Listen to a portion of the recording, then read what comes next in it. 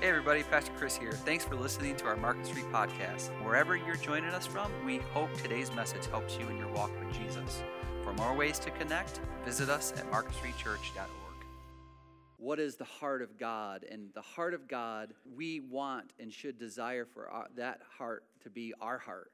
So what brings joy and thrill to the heart of God is what we want to bring joy and thrill to our hearts. What breaks God's heart is what should break our hearts. And so we want to be a people. We want to be a church that is all about what's the heart of God? What is his heartbeat? And that should be our heartbeat as well. And so we're looking at different foundational things, anchors, if you will, pillars, if you want to describe it that way.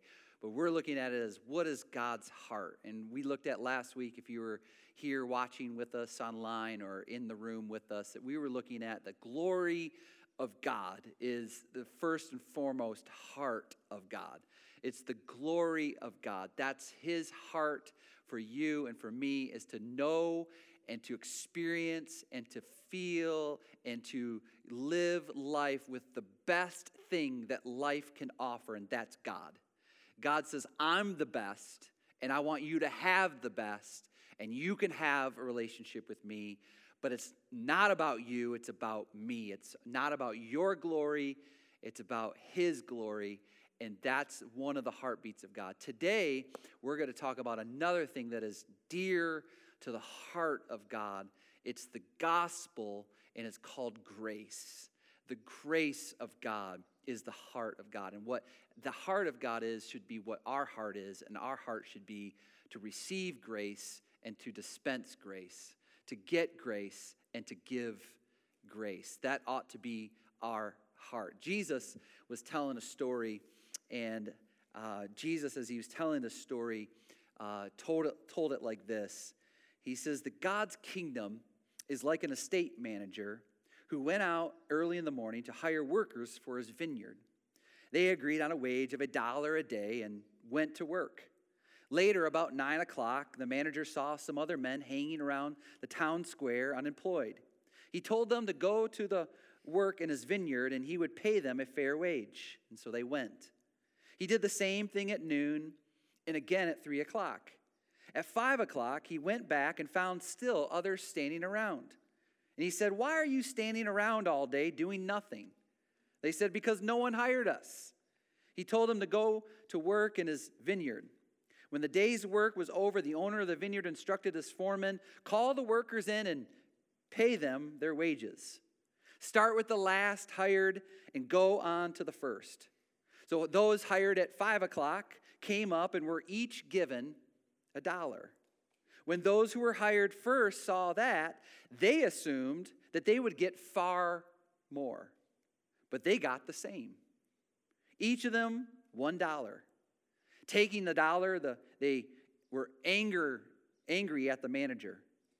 They said, "These workers put in only one easy hour, and you just made them equal to us, who slaved all day under the scorching sun." So he replied to the one speaking for the rest, "Friend, I haven't been unfair. We agreed on a wage of $1, didn't we? So take it and go. I decided to give to the one who came last the same as you." And then he says this, "Can't I do what I want with my own money?" And then he says, "Are you going to get stingy because I am generous?" You see, Jesus is telling the story, and the story is about what is fair and what isn't fair, right? And when we think about fairness, we never think about how something may be unfair when it benefits us, because oftentimes when something benefits us, we call it a blessing, right? But really, we should consider the fact that if we're getting something that somebody else isn't getting, that's still unfair, but we don't always think about it in those terms. So like in my household, if somebody gets the extra piece of pizza or the extra piece of cake, they don't cry out, "This isn't fair." because they gained, but others have lost. It's those who didn't get that extra piece of pizza. It's those who didn't get that extra piece of cake that say, this isn't fair. But what Jesus is saying to all of us is simply this. We don't need and we shouldn't be talking about what is fair and unfair. We should just be talking about grace, because I don't want what is fair. I want grace, and so do you. You see, what is fair is that you and I deserve the punishment of God. What is fair is that you and I deserve not to get the blessings that God provides us in this life. That's what's not fair. What's not fair is that because of our sinfulness and because of our brokenness and because of our defiance of God, we actually don't get what we actually deserve, right? People in the room, right? People at home. We don't actually really want fair is what Jesus' point is. What we want and what we need is grace. That's what we need. The Apostle Paul said it this way.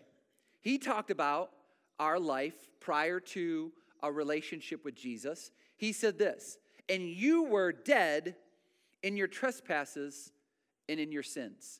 That word dead describes a corpse. It describes you're dead.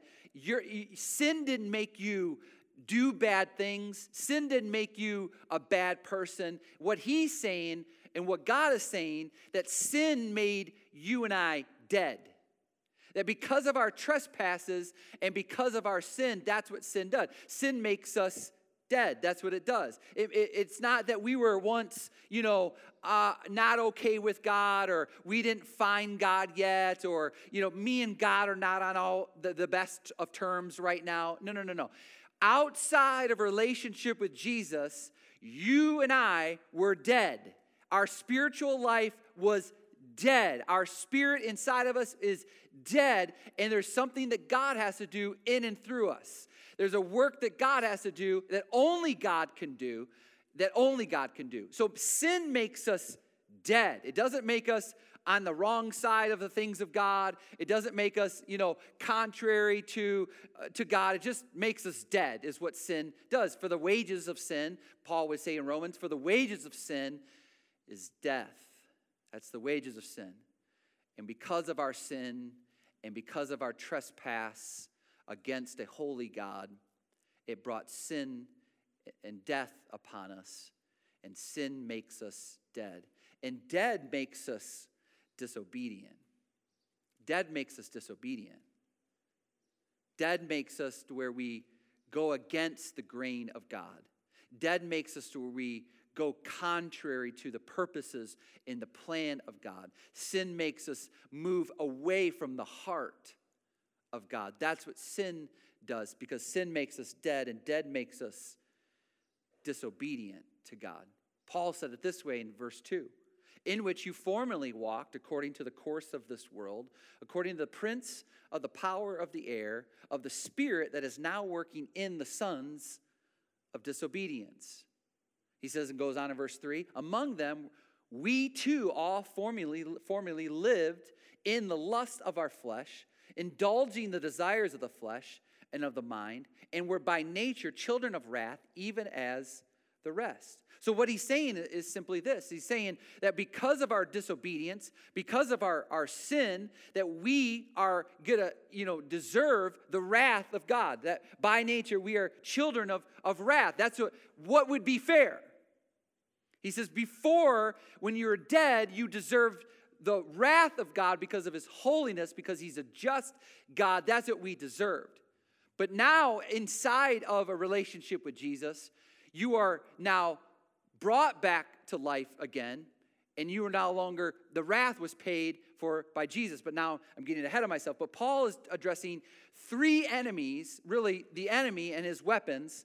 The enemy and his weapons, he's describing, number one, the enemy of the devil. And he just wants us to be insubordinate, right? That's what the enemy wants to do. The devil just wants us to, go against the heart of God, go against the purposes of God, go against the plan of God. He wants us to believe that God is holding out on us. He wants us to believe that God isn't good. He wants us to believe that God isn't for us. And so therefore, he just wants us to be away from the will of God and insubordinate. That's what he wants to do. He's what Paul calls in Ephesians 2, the prince of the power of the air. He's working amongst, and he has his two weapons. Weapon number one, he has the world. And he wants us to integrate. He wants us to, Paul says in Romans 12, he wants us to conform to the patterns of this world. Or in Paul was saying, listen, do not conform to this world. Don't conform. The ways of this world are people, we love our stuff.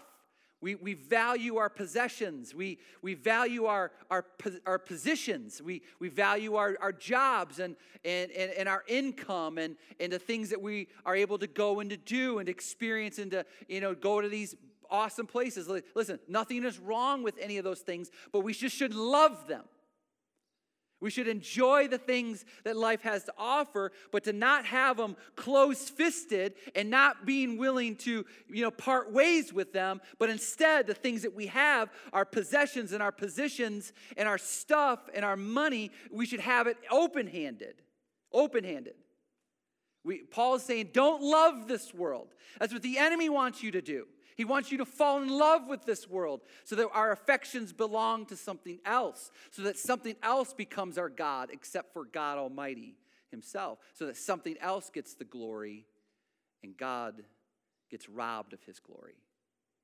He's saying, don't love the world. The world will entice you to integrate into the world. Don't love the world. Don't get caught up in the things of this world.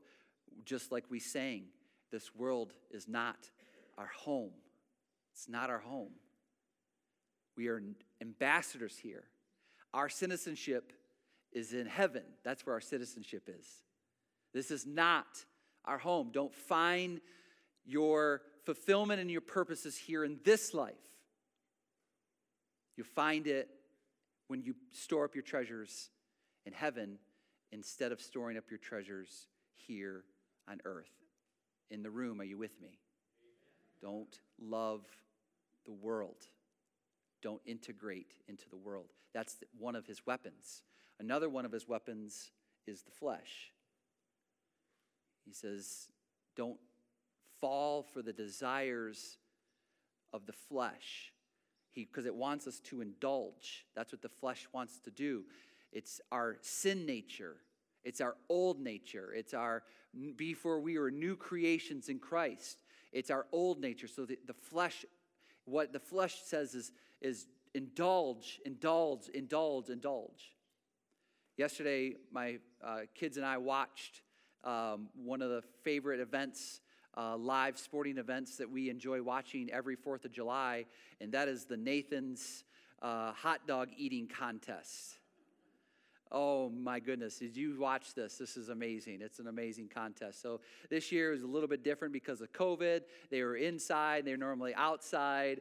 It happens in Coney Island, New York, and they were inside, and they were all socially distant and separated from each other, and they had their masks unless they were eating their hot dogs. And so, boy, we watched one of the most phenomenal athletes of our day, Joey the Jaws Chestnut, who broke his own hot dog eating record. He ate in 10 minutes, he ate 75 hot dogs in 10 minutes, breaking his record of, I think, 73 is what it was. And just amazing, amazing stuff to watch. Hot dog residue everywhere. And so out of curiosity over the last few years, I wanted to know, what does it take to be a hot dog eating champion? And it's amazing because it's not like Joey the Jaws Chestnut goes into the competition starving. It's not like he's going in going, oh my gosh, I haven't eaten in 2 days. I can really scarf down 75 hot dogs right now. No, as a matter of fact, they go in with a full, not a full stomach, but they go in through a process of allowing their stomach to expand. So they eat more and more and more and more and more over a long period of time so that their stomach expands. And so when it's time for them to eat the contest, they have enough room in their stomach to digest 75 hot dogs. Is this grossing anybody out? At least I didn't bring pictures this time. You're lucky I didn't bring pictures. But I'm telling you, that's the process. It's about eating more and more and more and more and more so that you can consume more. And so every year, it's like he breaks his own record because he's just indulging more and more and more over the years. This is how the flesh works. It's not that we go starving. It's that the more that we feed into the flesh, the more we desire the things of the flesh. The more we indulge, the more powerful the flesh becomes, and it forces us to become disobedient to the purposes and to the heart of God. It's like us with our favorite potato chips. Anybody have a favorite potato chip bag? Mine is Better Made barbecue potato chips. Those are absolutely amazing, and I have to have extreme self-control not to finish the whole bag. Right? Because the more you eat, you're like, I can't. Once you get started, the more you indulge. It's like, okay, I know. And then before you know it, you're like, I just finished the bag. That's how the flesh works. The more we feed into it, the more we want of it. And it's contrary to the heart of God. And it's what the enemy wants to do in and through us. He wants us to indulge in ourselves. He wants to indulge in something else and take our love and affection away from him so that that thing becomes our idol. That thing becomes our God. Paul says, this is where we were. This is what dead things do. They're disobedient. And they fall into the trap that the world will satisfy. They fall into the trap that the flesh will give you what you need, and it's a lie. It will only leave us empty inside. Only leave us empty. Paul wrote it this way. He says, but may it never be that I would boast. He says, the only thing that I boast about, he says, except in the cross of our Lord Jesus Christ, through which the world has been crucified to me and I to the world. He said, the only thing that thrills the heart of God, the only thing that excites God is the fact that we can boast in the finished work of the cross. The only thing that thrills my heart is the cross of Jesus to which he was crucified, and therefore I'm crucified to the world. I'm separate from the world. My place and my position and my purposes are not found in this world. They're found in a better place.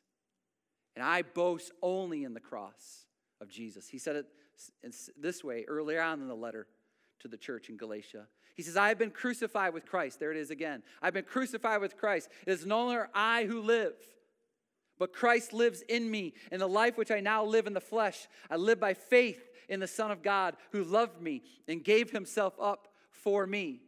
He says, my life is now no longer to what I desire and what I want to indulge in. No. My life is for the finished work of Jesus on the cross. And therefore, what Jesus did on the cross, he finished it all for me. And therefore, my life is crucified with him. I no longer live, but it's Christ who lives in me.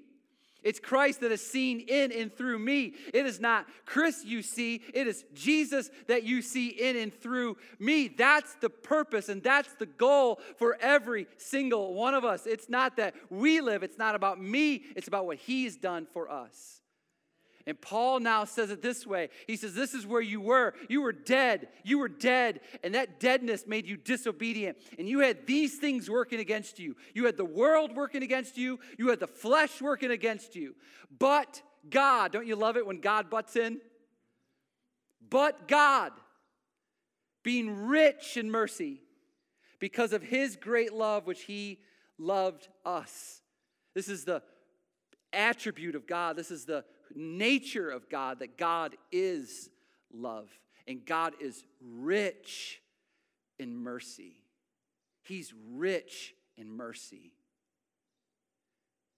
We always want to put numbers on things, right? To determine whether we want to buy something, right? You always want to know how much something costs before you're willing to buy something. So when you go to the grocery store, you're walking down the aisle, you're picking up that bag of chips or that box of something, and you're looking at the price saying, is this worth it? All right? We all want a number. We all need a number. This week, I went to Kohl's and was returning some things at Kohl's, and I was given a 25% off receipt with my returns, and so I'm like, okay, I need a few things. One of the things I needed, I grabbed. One of the things I wanted, I had to determine if I really wanted it based on how much it cost.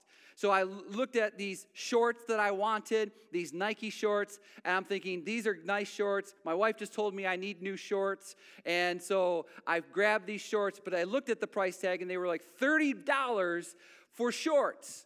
So I'm thinking, well, I have 25% off of these, so I can get 25% off of these shorts. And so I take these shorts up to the counter, and I put my shorts, and I say, here's my 25% off. And she says, sir, this doesn't work for Nike. You can't use this 25% for Nike. You can have Kohl's Cash. I said, I don't have Kohl's Cash.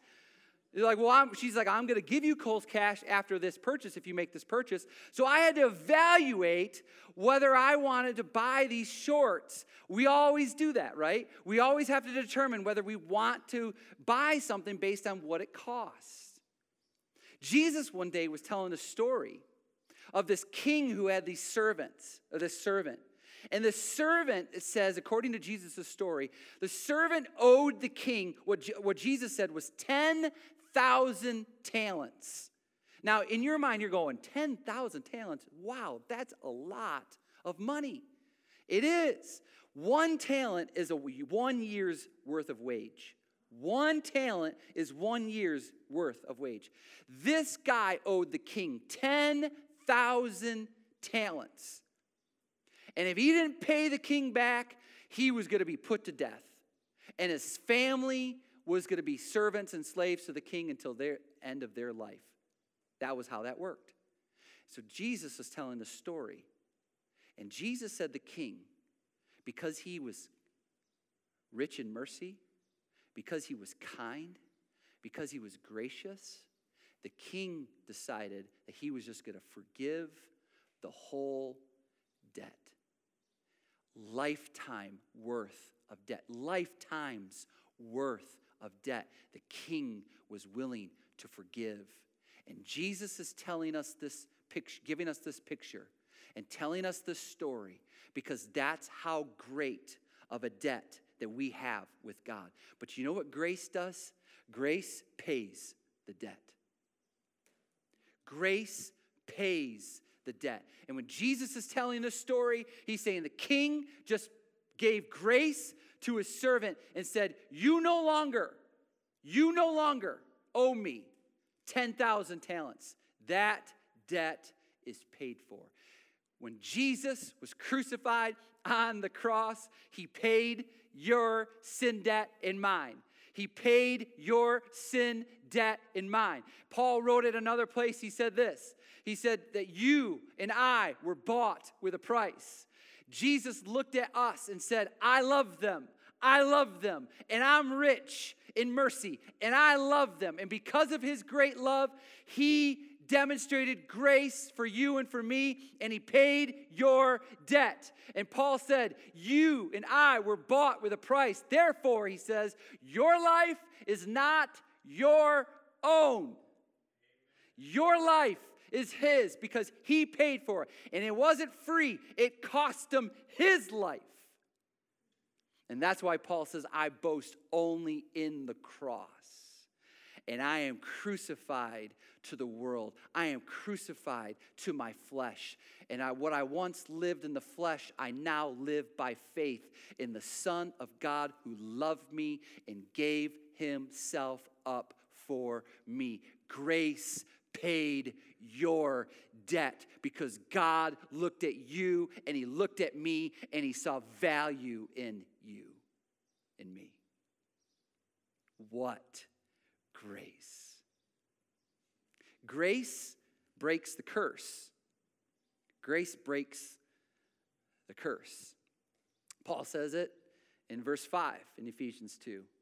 Even when we were dead in our transgressions, he made us alive together with Christ. For by grace you have been saved. He says, you were dead. That was your problem. That was your spiritual problem. You were dead. And God needed to do only what God can do in and through you. And he needed to make you alive. And so when you came to the place where God came real for you and personal for you, and you accepted the fact that Jesus was crucified for you because he found great value in you, and he was crucified for you because he took the penalty of death and sin and the wrath for you and me. We came to that realization, and when we received him by faith, he brought our dead spirit back to life again. He made us alive together with Christ, and that is by grace. And because of that, grace breaks the curse of death for you and for me. It's interesting talking with people that had COVID, reading about people that had COVID. There's so many different symptoms that you can have. Some people have the symptoms of maybe just a fever. They had the shortness of breath. Others didn't have those symptoms. They had different symptoms. They had body aches or they had a sore throat. And other people didn't have symptoms at all. They were asymptomatic. They didn't experience any of those different symptoms. You can talk to various people, but they all had the same thing in common, even though they had different symptoms and they had different stages that they experienced it. But they all had one thing in common, and that is they had the virus. They had the virus, but yet they experienced different things. Jesus did a miracle of resurrection 3 different occasions when he was here. Jesus did the resurrection of Jairus' daughter.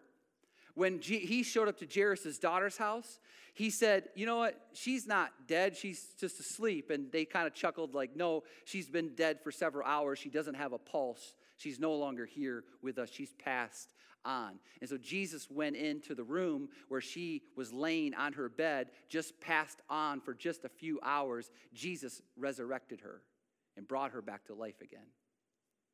And then he performed a resurrection for a young man who was the widow's son, a son of a widow who lost her husband to the curse of death, lost her husband, now has lost her son now. And in the middle of the funeral procession, as they're heading towards to bury her son, Jesus interrupts the funeral procession.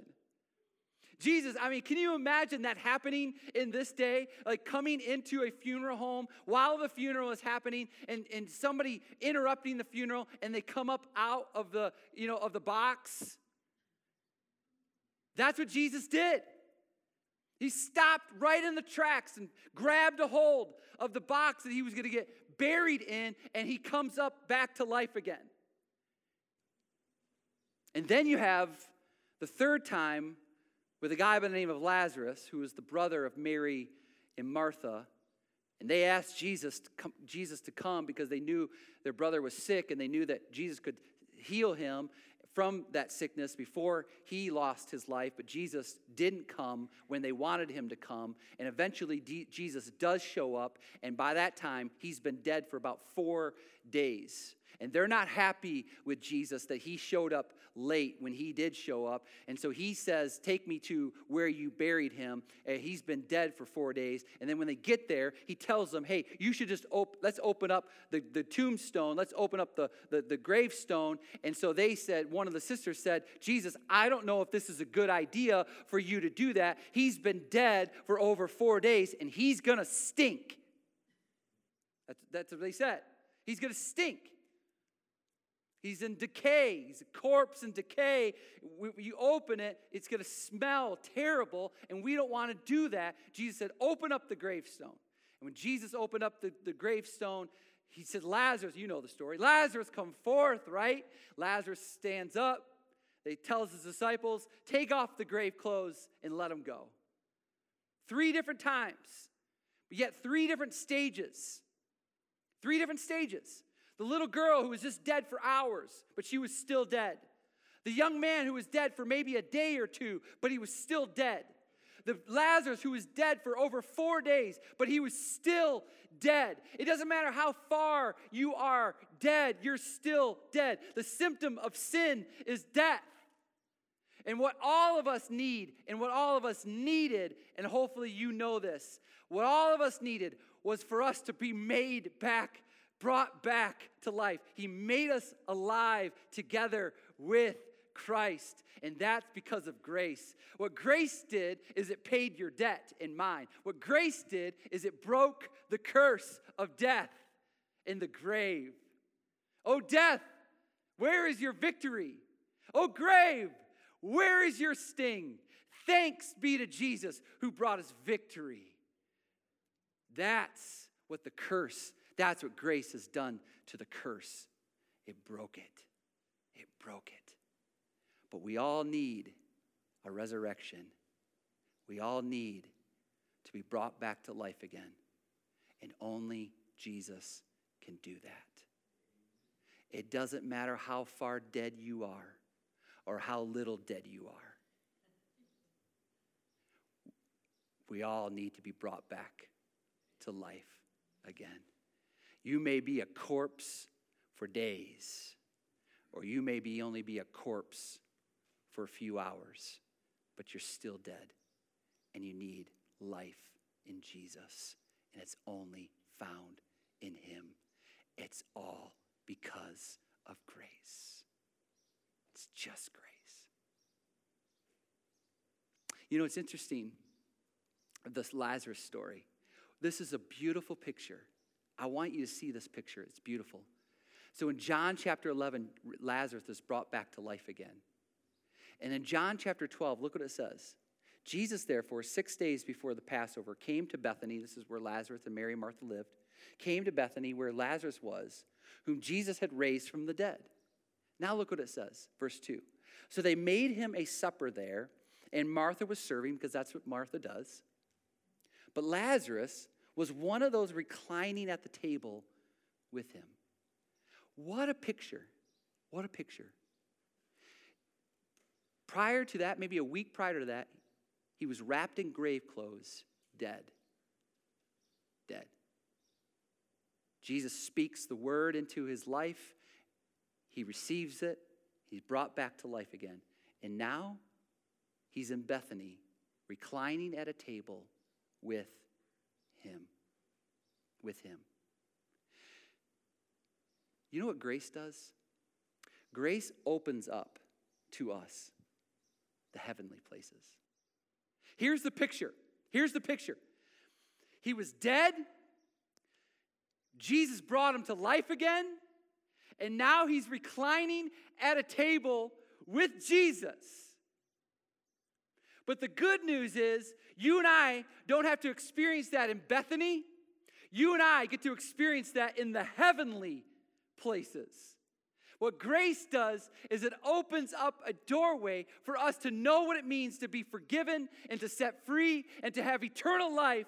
And the heavenly places are opened up to us. That one day, because we were dead and he brought us back to life again, we're going to be resurrected into a new life, into a heavenly place. And we're going to be able to recline with him. Our faith will then become sight. What we believe in and what we trust in and what we lean our life into now will eventually become a face that we stare at, that we adore, that we worship, and we see for the beauty that he is.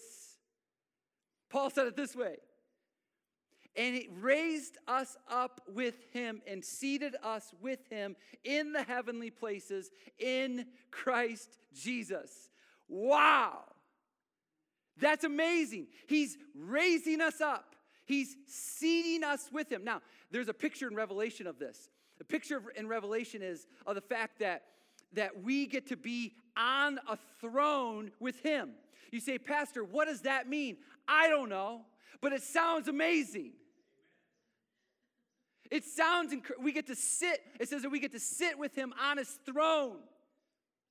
Like we get a position, we get to be seated with him in the heavenly places.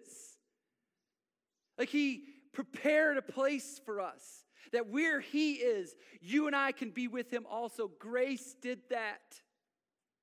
Grace opened up the heavenly places for us to be raised up with him and to be seated with him in a place called heaven, at a place that he's prepared for those who received him and received the gift of grace. Now, I don't know about you, but that doesn't sound fair, does it? I don't know about you, but because of my trespass and because of my sin, it just doesn't sound fair. But I'm so glad that we don't work off of fair. We work off of grace. Grace. Last thing, grace shows the surpassing riches of his kindness. Grace shows the surpassing riches of his kindness. Paul said it this way, verse 7, so that in the ages to come, he might show the surpassing riches of his grace in kindness towards us in Christ Jesus. He goes on and says in verse 8, for by grace you have been saved through faith, and not of yourself. It is the gift of God. It isn't something that you earned. It isn't something that we deserve. It isn't something that we worked for. It's a gift. It's received the gift of grace. It's where how we're saved through faith in the free gift of grace that none of us deserve or earned or worked for. The work was finished on the cross. It was finished there. As a matter of fact, Jesus said that. When he was taking his last breath, he said, it is finished. The work is done. But it's us putting our faith in the finished work of Jesus. And that's grace. That's grace. It's a gift. It's a gift. He says, and not as a result of works. He tells us, Paul says, let me just lay it out for you clearly. It's not a result of works, so that no one may boast. In other words, no one can say, I'm good enough, I've earned it, I deserve it. No one can say that. No one. No one can boast of the fact that they've got it all together, that they're perfect enough to get to a holy God. Paul says, that's impossible. And so if you're going to boast, Paul would say, you boast in the cross. You don't boast into anything that you have done or achieved or accomplished in this life. You don't boast in your righteousness or your perfection or how well you have it together or how decent people think that you are. That's not where we boast in. We boast in the fact, hey, we were all in this position once. Whatever your story is, whatever your testimony is, it's all the same. You understand? It's all the same. You and I were dead, and he brought us to life again. I always used to get intimidated by people that had these awesome testimonies, these testimonies of them being in prison, for 30 years, and then God coming to them in the midst of their prison sentence and speaking, you just hear these stories and you're like, wow, that's just not me. Like I was the son of a deacon's kid and I went to church every Sunday and then I came to the realization that I needed a savior. Like my testimony story is lame. But that's not how it works. The reality is we were dead and he brought us to life. And that work was done on the cross. And if I'm going to boast, I'm boasting only in the cross of Jesus. I only boast in that. He says, for the ages to come. Go back to verse 7, will you, Carly? So that in the ages to come, he might show the surpassing riches of his grace and kindness towards us in Christ Jesus. He says, this is the picture, okay? Here's what he's saying. This is the picture. The picture is you were dead. You need to be brought back to life again. And when you're brought back to life again, you should want to show in the ages to come, you want to show the surpassing riches of his grace. You want to show the world of the work of Jesus in your life, in and through you, that only he can do in and through you. That's the picture. It's to show it. It's to show the world that there is life found in him and in him only. It's not found in the world. It's not found in the flesh. It's only found in him. It's only found in him. Paul said it this way. He says, let me break it down for you. Verse 10. For we are his workmanship. For we are his workmanship. That word workmanship is where we get the English word poem from. It means he's personally handcrafting us. We're personally handcrafting us in our walk with him. Meaning you and I are a continual work in progress. I got news for you. You're a continual work in progress. I'm a continual work in progress. But what he has begun in us, he will complete.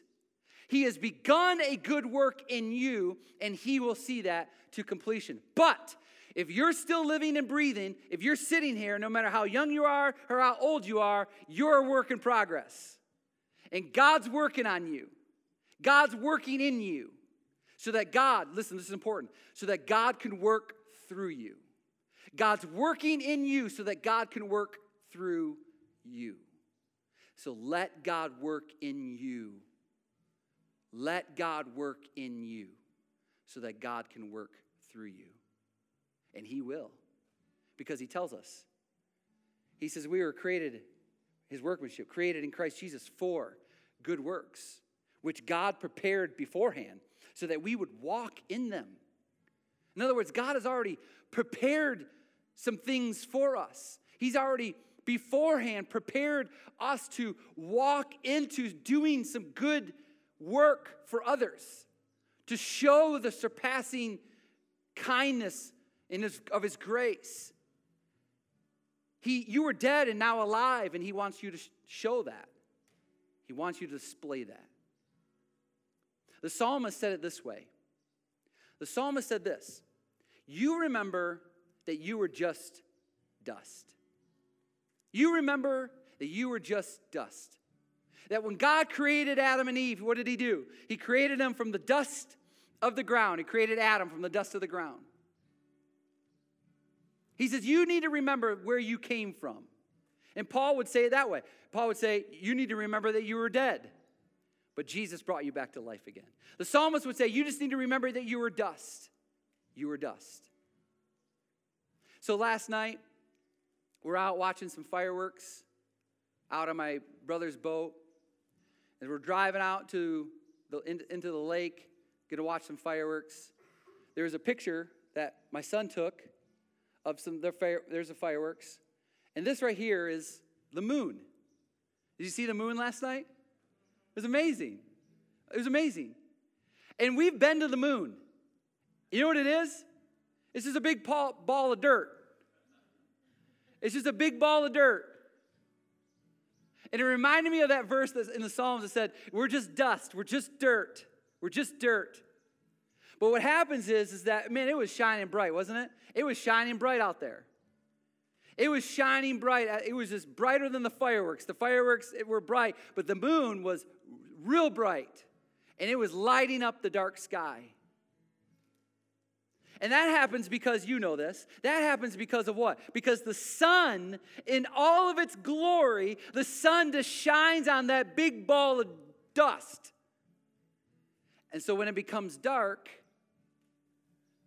the sunshine that shines on that big ball of dust also shines bright.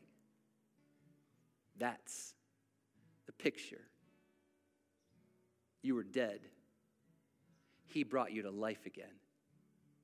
He wants you to shine bright. And the only way you shine bright is by letting the beautiful radiance of His glory shine on you and me. So that when the things of this world are dark, we're shining bright. When the things in our life become dark, we're still shining bright. And that only happens when the sun named Jesus shines in our lives. This is the heart of God. The heart of God is the grace of God. And when you get grace, you give grace. I hope you get grace. And I hope you realize, and I realize, that we're so glad I don't get what's fair. I just get what's grace. Whew. Father, that's us. That moon is a picture of us. Just nothing. Nothing, dead, dormant corpse that you called to life, that you made alive. You brought us to life, and therefore, in the ages to come, and the age in which we live in today, that we just shine. We just shine that light. We shine that grace. We shine that surpassing riches of your kindness to us. Because we didn't deserve it. We didn't earn it. And it certainly isn't fair. But I'm so glad that we don't get what's fair. I'm so glad we just get grace. Thank you. Thank you for your grace. And we are saved by grace through faith in the finished work on the cross. So that when we boast, we only boast in the work of Jesus on the cross.